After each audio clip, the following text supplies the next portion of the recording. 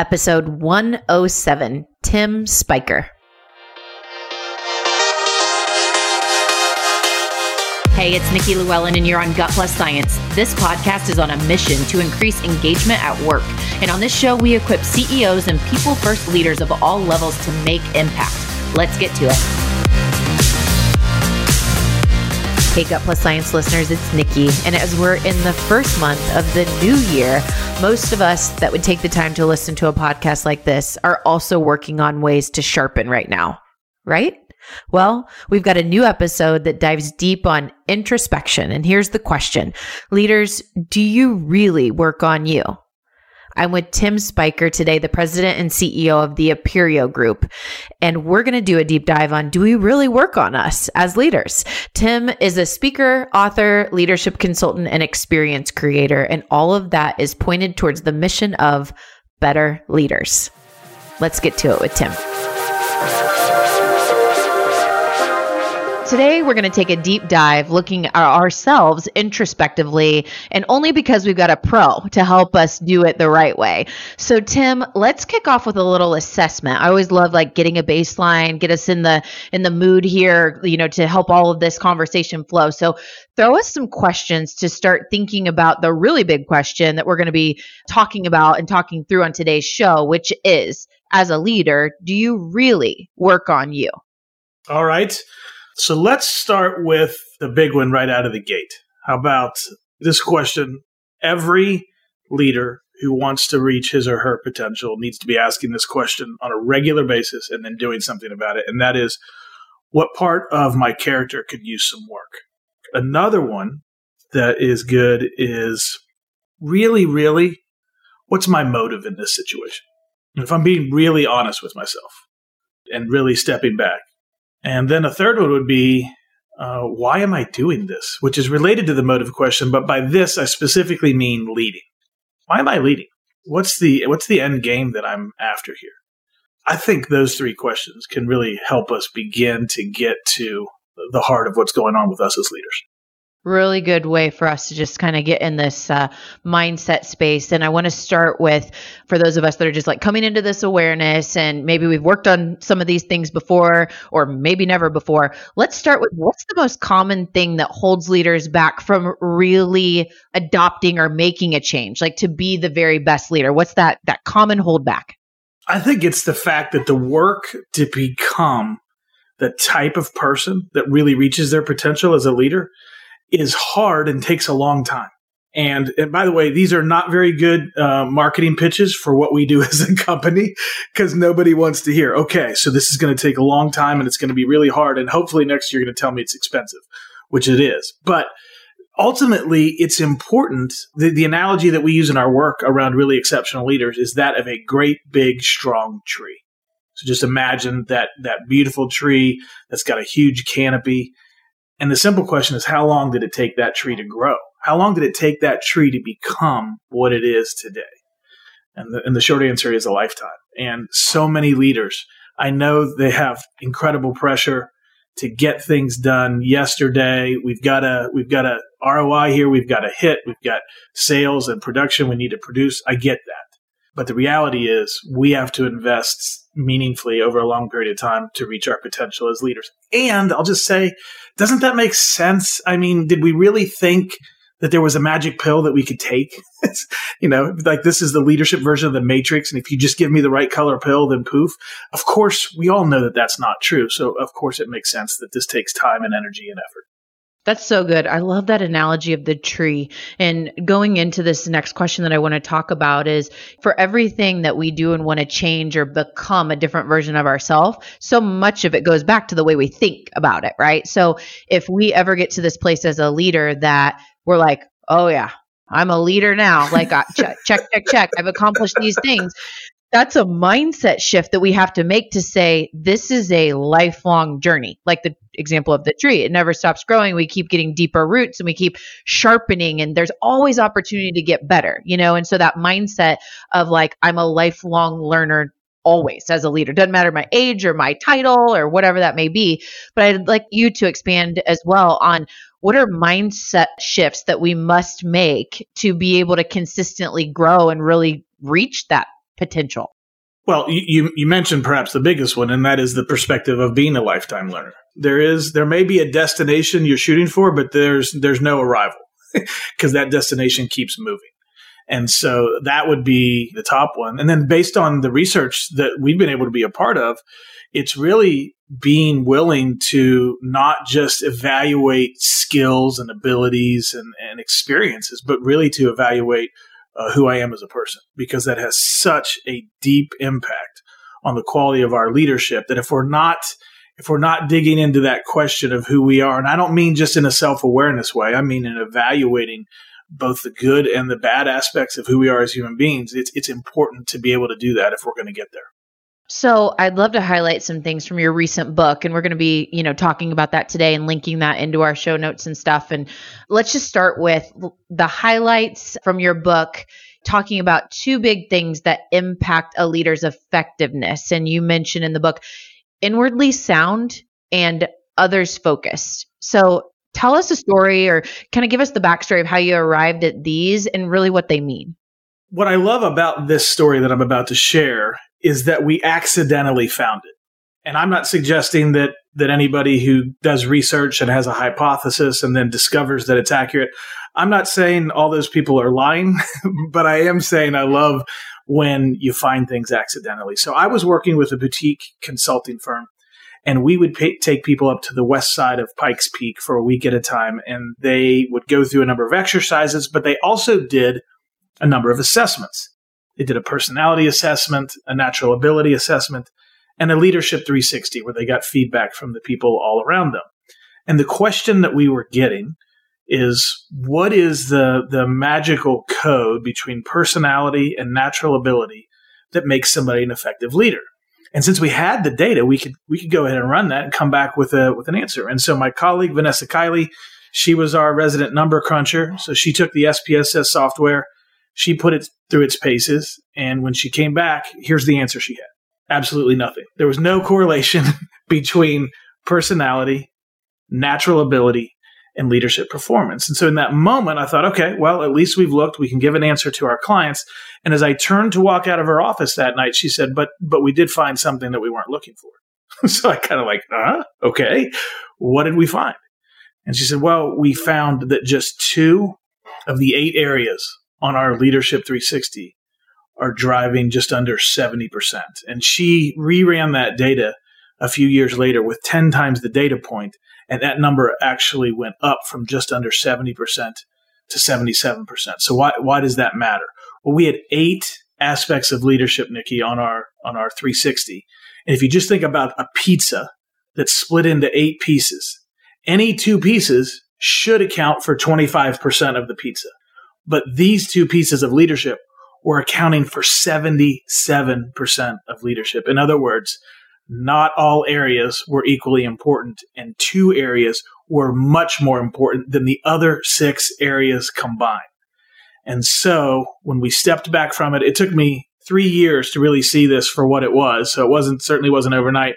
But when you step back and look at those 2 things were about who you are as a person. And so the idea then was birthed that this data and research shows that 77%, or if you want to shorthand it, 3/4 of your effectiveness as a leader comes from who you are, because that's what those 2 things showed. They were about who you are, not what you do. And those 2 things were what you started the question with: inwardly sound and others focused. Wow, that's incredible. Let's go a little bit deeper there for a second, because I want to help our listeners define these things. So when we say inwardly sound, what is that? When we say others focus, what is that? And maybe just illustrate what great leaders that do these things well, what does that look like? Let's start with inwardly sound. And so I'm going to read off a list of things here. And these kinds of lists sound a little bit like a laundry list, and maybe they're not that helpful initially, but I want you to think about the broad spirit if you were to combine all these things. So when we talk about being inwardly sound, we talk about being secure and settled as a person. So this would essentially be the opposite of being insecure. We talk about being self-aware. We talk about being principled, holistically healthy, purposeful, which is to say you have clarity around your purpose as a human being, and finally, emotionally mature. Those are the 6 things that we talk about and think about and work with our clients on around the idea of being somebody who's inwardly sound. On the others focus side of things, we talk about being attentive, curious, empathic, humble, and we use a Greek word called agapon. The reason we use the Greek is because it's much more pliable than what we have in English. The technical translation is being loving. A lot of people freak out about that in the marketplace, but we talk about agapon as being service to and care for others that is selfless, consistent, and unconditional. So just to give people an idea of, that's essentially compassion in action.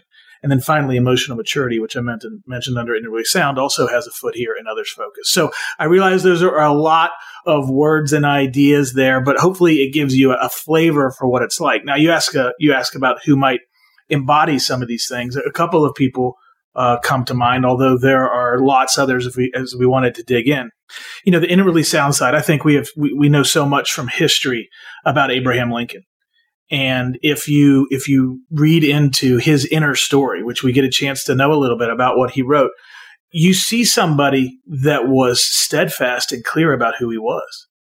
And, you know, imagine, it's probably tough for us to imagine the pressures and pulls that he had. But, you know, the book, The Team of Rivals, talks about how he put people around him that didn't share his views.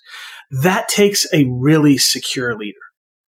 Rather than just gathering people around me that are going to agree with everything I have to say. He felt that the best way to govern and lead would be to have perspectives of people that didn't exactly share his own. So I think Abraham Lincoln provides us a really interesting example, a really valuable example around inwardly sound.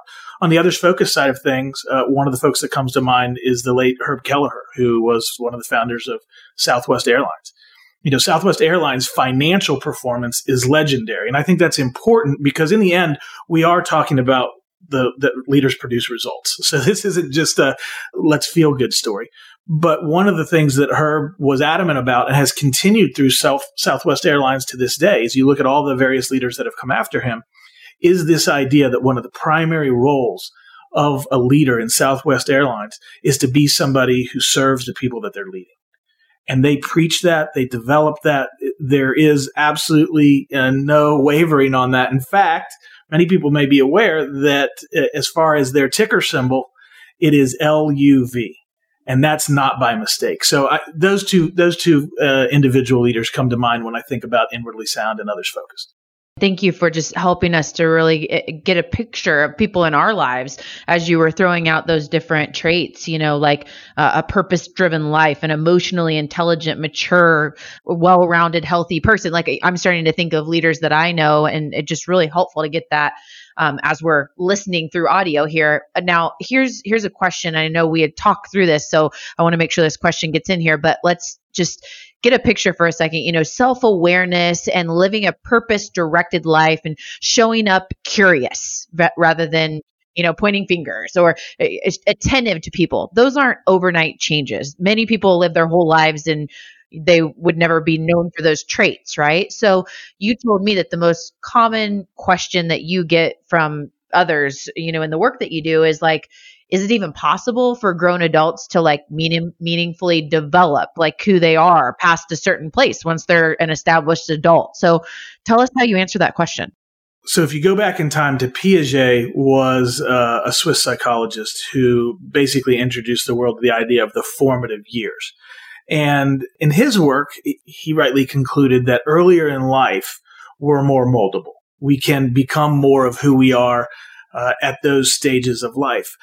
And when you take that idea and then you couple it with the fact that many of us have seen people who are, let's just, for example, call full adulthood past the age of 30. I don't mean that to be offensive to anybody who might be completely mature at 24. Congratulations to you and everybody around you, but I wasn't. So we'll just from a research standpoint, 30 is like, hey, nobody debates how fully developed we might be at that point. So if you go past the age of 30, 40, 50. Many of us have seen people, whether in leadership or not, who are not really willing to grow and develop.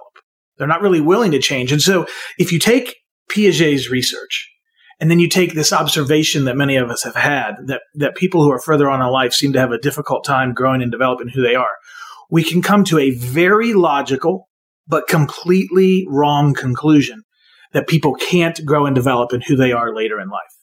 So Cheryl Armand and Theo Dawson are two researchers who put this to the test. And they were basing their work on Lawrence Kohlberg's work around moral reasoning.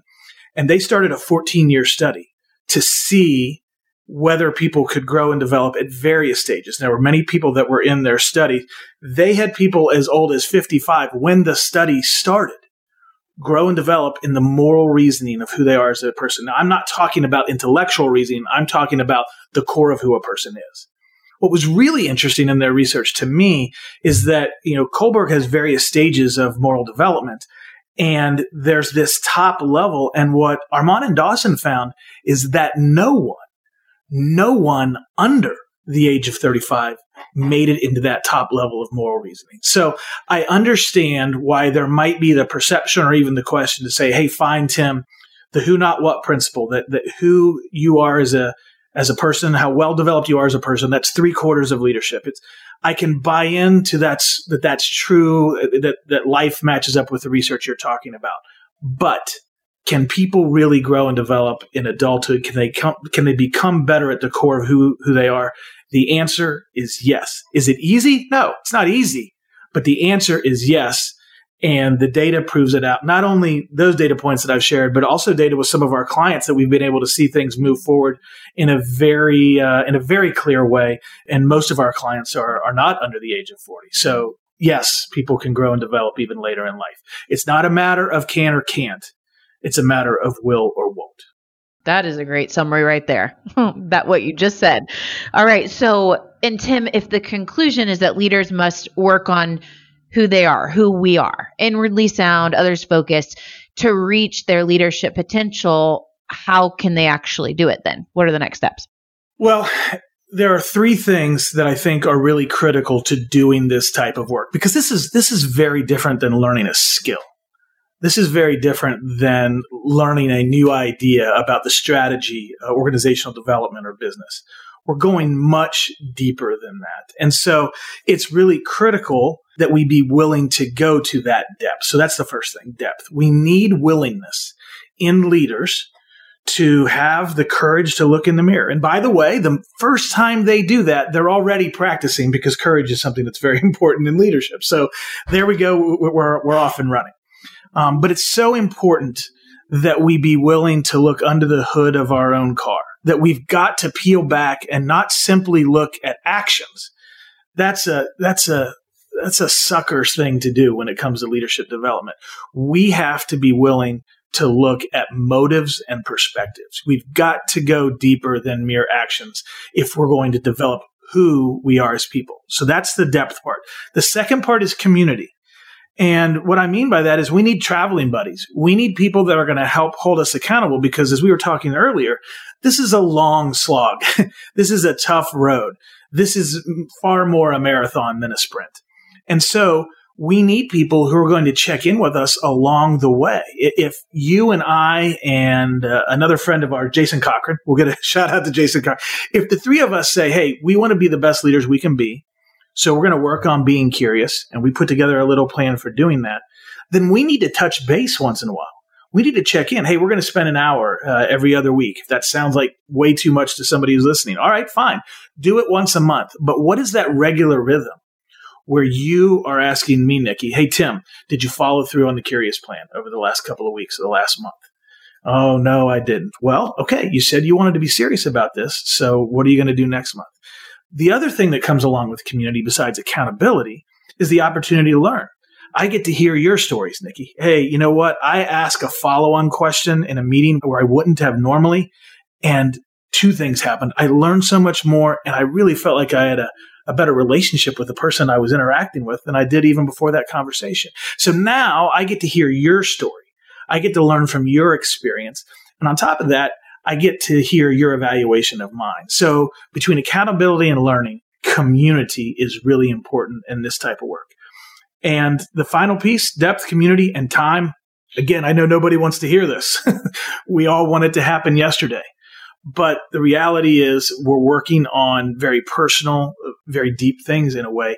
And this is really, rarely is it a flip of a switch. I don't say never, because there is one way in which sometimes people will change very quickly. That's usually through tragedy.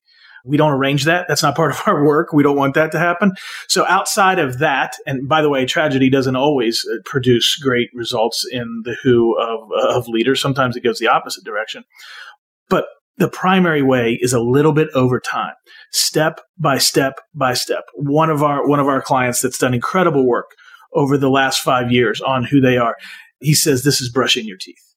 This is brushing your teeth. You have to stay engaged with working on who you are a little bit every day, every week. And so over time, you get a chance to be in all of those leadership opportunities. The lab is your real life of leading, and time gives us a chance to push into those things over time. Time gives us time so that we can take those small steps like brushing our teeth every day. So to do this kind of work well, it does require depth, community, and time.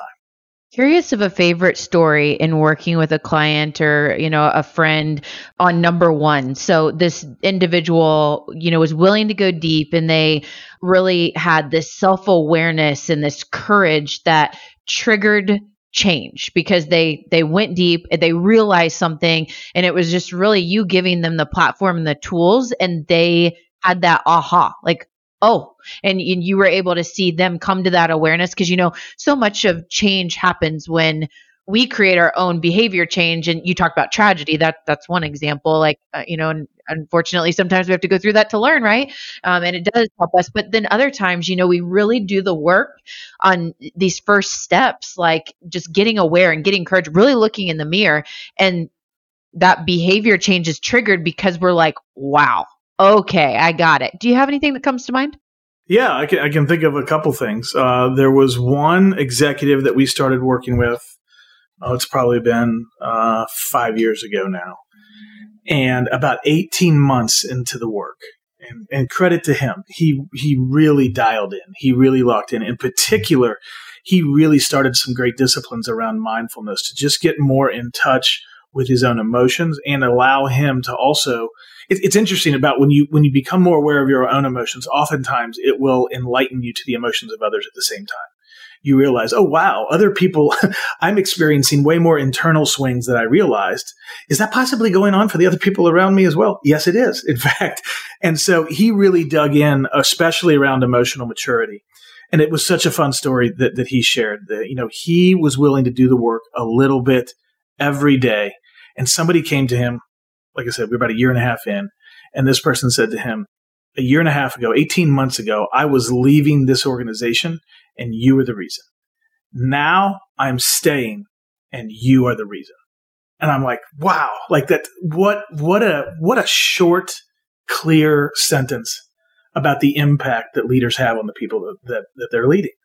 And she was clear that she wanted to stay. I can think of another story where there was a leader who was in a tough spot. He had to fire somebody who was many decades his senior across the ocean over the telephone. And I'm like, man, I do not envy your situation. But what we talked about in that moment is the idea of being others focused by being empathic. And I just challenged him to take 300 seconds. Now, if you're good at math, that's 5 minutes. Take 5 minutes and just put yourself in that person's position before you pick up the phone. What's it going to be like to get fired? And oh, by the way, this person was at the end of their career. This wouldn't be fire, go on to another job. The person was being let go, was old enough in his career that was going to be the end.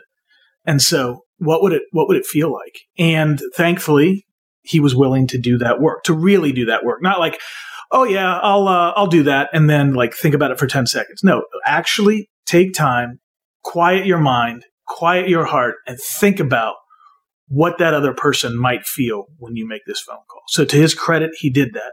That led him to think about, how do I want to do this? Like, what would be the best way to do this? How would I want to be honored if I was being let go? And by the way, I should also say the person was being let go for cause. They weren't doing their job, or they were creating all kinds of headaches for the person that was firing them. So this wasn't like circumstantial downsizing. It was, you're being let go because of repeated underperformance. It's hard for most of us to empathize with people who are making our lives difficult. And yet he took the time to do that. He concluded that the best way to do this ultimately was to basically have a farewell tour. And so eventually he flew down under to be with this person, and they did essentially a farewell tour with all the clients. At the end of that time, the person who was being let go turned to the much younger leader who was firing him and said, "Hey, what are you doing tomorrow?" He said, "My schedule's fairly free." "Why?" He said, "Why don't you come spend the day with me and my wife out on our boat?" Now, some people joke that he was going to push him overboard. That's not the case. He did. He went and that had gone so well that they had built a bond. And in the midst of letting somebody go, there was a unique and positive connection. And I asked him afterwards, this isn't all about dollars and cents, but talk to me about the business impact. He said, well, with the relationships that this person had, we had about $3 million in business that was at risk. And now we have absolutely no problem, 100% retention on all of our clients, even as we had to let this person go. So yes, there's relational stories that connect in with all of this, but there's also bottom line impact. Even if you go back to the first story, what's the cost of turnover? People say for a skilled professional, it's about 3 times salary. So retention is a big issue as well. So both on the human side and on the business side, there are really great examples of people who were willing to do the work to become more well-developed who's, and it had a very tangible and positive impact on their leadership and their results.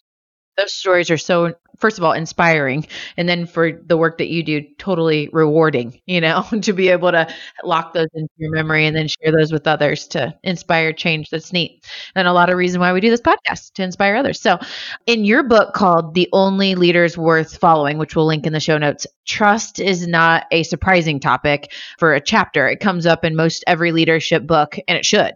I want you to share your mindset or your come from on trust as a leadership necessity.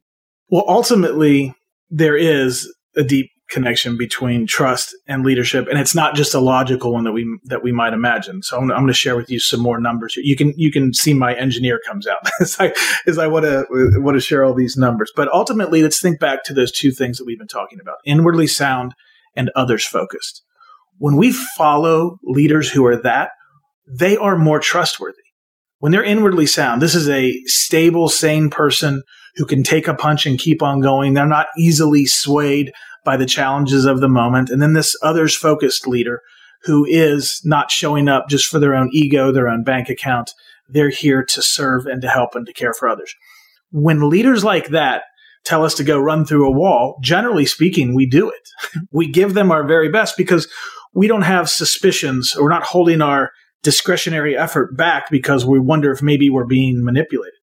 No, it's like, okay, this is a solid person who cares about me and my career. And they're saying, hey, let's take this hill. Like, okay, let's do it. So ultimately, when you have a trustworthy leader with that trust born out of being inwardly sound and others focused, you get more engagement. And ultimately, that engagement, there are 300 studies worldwide that show the connection between engagement and results. And so that's the continuum. Inwardly sound and others focused leads to being more trustworthy. Being more trustworthy leads to being more engaged, and more engaged leads to better results. So that's the role that trust plays in it. But one of the things I'd like to do, if you're up for it, is put you through a little exercise to show that connection between trust and engagement, because that's the thing that not enough people are talking about, frankly. And I have a little exercise that we do with our clients around that. So if you're up for it, I'd love to do it with you. I'm up for it. Let's do it. Okay. So now this is a visualization exercise, Nikki. And so what I need you to do is really put yourself in the mindset of where you most commonly receive emails, whether that be at your laptop or on your phone. Because what I'm going to do is I'm going to read an email to you. We're going to pretend that it is just popped up on your device, and I'm going to read it to you. And what we're after here is, what are you feeling? What are you feeling? So in order to set that up, Nikki, I need you to imagine the name of somebody you really, really do not trust. Okay. Got somebody? Yep. Usually people don't have a hard time coming up with that one. All right. So imagine the little notification comes up. Now I'm going to read to you what the email says. The subject is, you have been chosen. I have chosen you to take on some new responsibilities. They won't be easy, but I think they are a real fit with your skills. This will be a big help to our team, and I'm confident that this will advance your career. In the end, even though this will be difficult, you're really going to benefit from this. I promise. So now, Nikki, scale of 1 to 10, 10 being coming out of your skin excited, 1 being I'm deleting this email right now. Write down what your number is. Okay. All right? So now we're going to do another visualization. Okay, we're going to do a different visualization this time.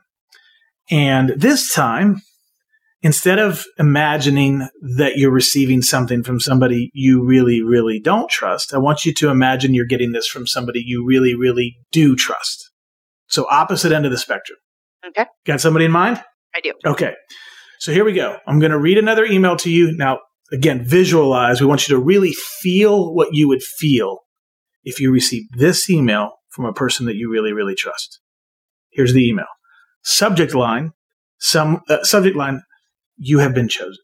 I have chosen you to take on some new responsibilities. They won't be easy, but I think they are a real fit with your skills.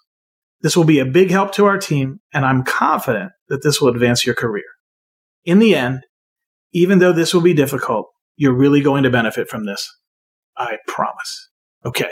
Scale of 1 to 10, 10 being coming out of your skin excited, 1 being I'm deleting this email right now. Write down your number. Okay. All right. First of all, first question, Nikki. Was your first number bigger than your second number? No. No, it wasn't. Your first one, it never is. The first number is never bigger than the second number. So the first number that you wrote down for the person you really, really don't trust, what number did you write down? 2. Okay, 2. The second number that you wrote down, you got this note from somebody you really, really do trust. What was that number? 9. 9. Okay, so let's do a little math, okay? If 2 goes to 4, that's a 100% increase. If 4 goes to 6, that's a 200% increase. If 6 goes to 8, that's a 300% increase. If 8 goes to 9, that's a 50% increase. Your excitement and engagement about this opportunity that we just read to you increased by 350% based on one factor alone, the trustworthiness of the person delivering the message. Wow. I do this exercise with groups all the time, Nikki. I will tell you in the room, it is never below 200%. It's usually in the range of about 275% increase in engagement based on trustworthiness. That's incredible. And that is an awesome example. And so this is why we have to work as leaders. If we want to reach our potential, we have to work on becoming more trustworthy. And that's very different than building trust. And I say that, Nikki, I am not against a good whitewater rafting trip. I'm not. I like that as much as the next person. But that is not what being trustworthy is about. That's those getting to know you things that sometimes organizations will do. Ultimately, getting back to the brushing the teeth idea, if every day, step by step, I can become more inwardly sound and others focused, that is what's going to make me trustworthy. That is, in your case, what's going to create engagement that goes up by 350%. And that is what's going to get us a better result in the long run, because you are bringing your discretionary effort at that point because the person you're following is trustworthy. Okay, I'm really excited that I asked that question now, because the thing that just clicked for me about this trust question is really focusing on the why versus the how. So many chapters and books, many times it's like, okay, well, here's the how. And, like the becoming inwardly sound, becoming others focused, how to do that. I want to learn about that. But in order to really get people there, like understanding why, like I want to be a great leader. I want people to, follow me and embrace what we're doing and engage with our efforts.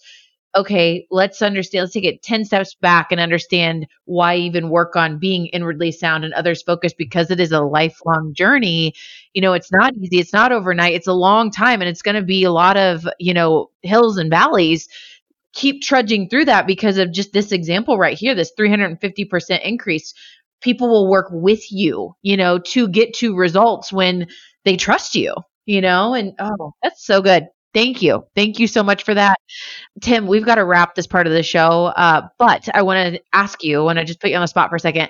If you could narrow down one habit, just one, I'm a big habits person. I love it. And a recent book that I've read now like 10 times, just to throw out a book, is Atomic Habits, because it's just sharpening and habit stacking. I love it. What's one habit that you personally would recommend to our leader listener audience to adopt or sharpen? Ooh, you're forcing me to pick one. This forced narrowing is hard. I'm going to go with one that may not be the hardest one, but I do think it's got a lot of, it's simple. And this is around the issue of being curious. If you do a search on the internet for business and curiosity, you're going to find a lot of articles. And all of them, pretty much, all of them are going to talk about intellectual curiosity. And intellectual curiosity is important for leaders, but you know what's just as important is being curious about people, being curious about their ideas, being curious about their perspectives. And I find that there are leaders who are not as effective as they could be, who are wildly intellectually curious, but not at all curious about the people around them and their ideas and their perspectives. So a very simple practice, a very simple habit is to use a phrase that was taught to me by Dr. Mary Shippey. So thank you, Dr. Shippey. This phrase has not only impacted me as a leader, it's impacted me as a human being. And so I'm so thankful that as she was working with me that she taught this. But the idea is very simply to say, tell me more about that. Tell me more about that. Maybe my goal in the next week is 10 times to say, tell me more about that. Now, obviously, we have to be genuine about this. By the way, don't say, tell me more about that when you're heading out the door and don't have time to listen to somebody. Like that will be a recipe for ruining relationships. So you have to be thoughtful about how you do this. But if you'll genuinely listen and ask that question, two things will happen. Number one, you're going to learn things that you didn't know before. Now, I'm not saying it's going to be 180 degrees off. It might be 5 degrees off. It might be that you didn't learn that you knew what their perspective was, but maybe you learned a little bit more about their background and how they got there. So tell me more about that is going to give you more information to be a better decision maker. And that's something that I hear from leaders all the time is we need to have better information so we can make better decisions.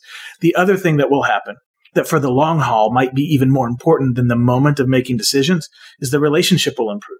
Who among us doesn't like to have somebody take an interest in you? And so, again, all this we got to do it genuinely. This is not, you don't say, tell me more about it and not mean that you actually want to hear more. You got to do it genuinely. But when you do, you get better information and you get better relationships over the long haul. That practice alone can help us become more others focused. And that's a wrap. That habit right there is good for anyone, leader or never aspiring to be a leader, whoever you are. I was just thinking like that question, tell me more. Can you tell me more about that?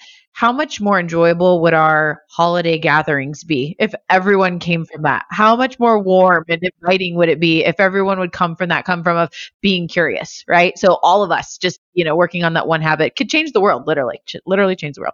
Tim, this is awesome. Thank you for the conversation. Love the energy. So many key takeaways that we'll be summarizing for our listeners. Now we're going to do our lightning round, which we ask these questions just to get to know our guests a little bit better on the show. And this first question I know is always a little bit of a tough one, so we've expanded it. Your favorite book of all time, Tim, or a favorite recent read to share with our listener audience? I'm totally going to cheat and say 2. I know I'm not allowed to do it, but here we go. There's a book called How Will You Measure Your Life? It's by Clayton Christensen. Clayton actually just recently passed away. Clayton has been rated over the last decade as one of the most influential consultants on the planet.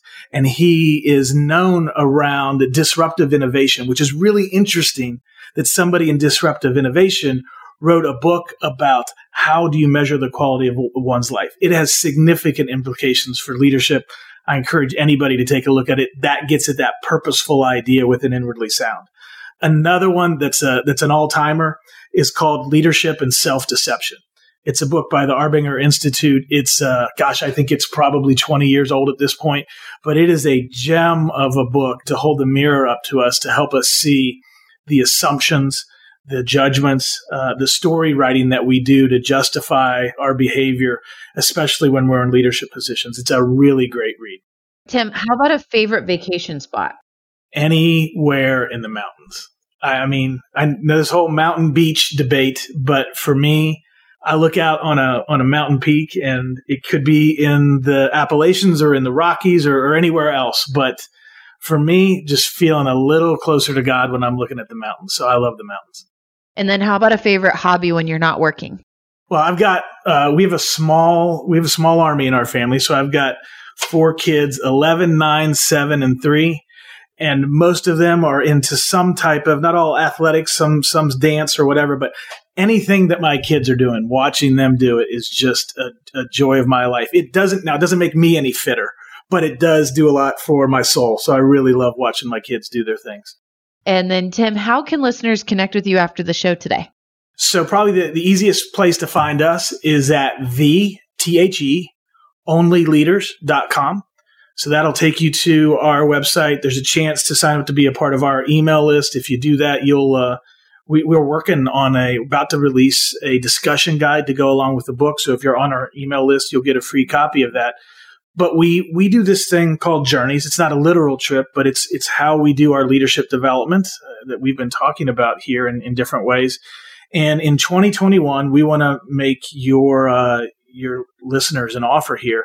There's a code box at that website. And if they put gut and science, and we will not make a distinction whether they use a plus symbol or write the word and. I just want you to know we're not going to be sticklers about that. But we'll put in, if you put gut and science, if at any point in 2021 you decide to join us for one of our leadership development journeys, we'll give you $500 off. Oh, wow. Awesome. We'll put that in the show notes as well. So this was great. So awesome. I encourage you all to pick up Tim's book as well, which we'll link in the show notes. So pick that up. I just got done reading it and awesome. Tim, thank you so much for your time. And guys, we'll see you next week. Such a great episode for this time of year. Don't you agree? Tim Spiker nailed it. So much packed into this episode, but a couple of key takeaways that we'll summarize into truth you can act on. All right. So number 1, we must, as leaders, be willing to go deep. Self-awareness, courage, willing to change, all of those things. Number 2, we need community now more than ever. What are we doing to consistently pour into the people around us and have those relationships and the depth of relationships? And number 3, time. A great reminder about time is it's a marathon, not a sprint. And for many of us like myself that are excited to start the new year and have so many goals, just to keep in mind our changes and self-awareness that we're taking to trigger ourselves to change. It's all baby steps, right? That get us to that overall impact down the road. Just remembering it's a marathon, not a sprint. We'll see you next time.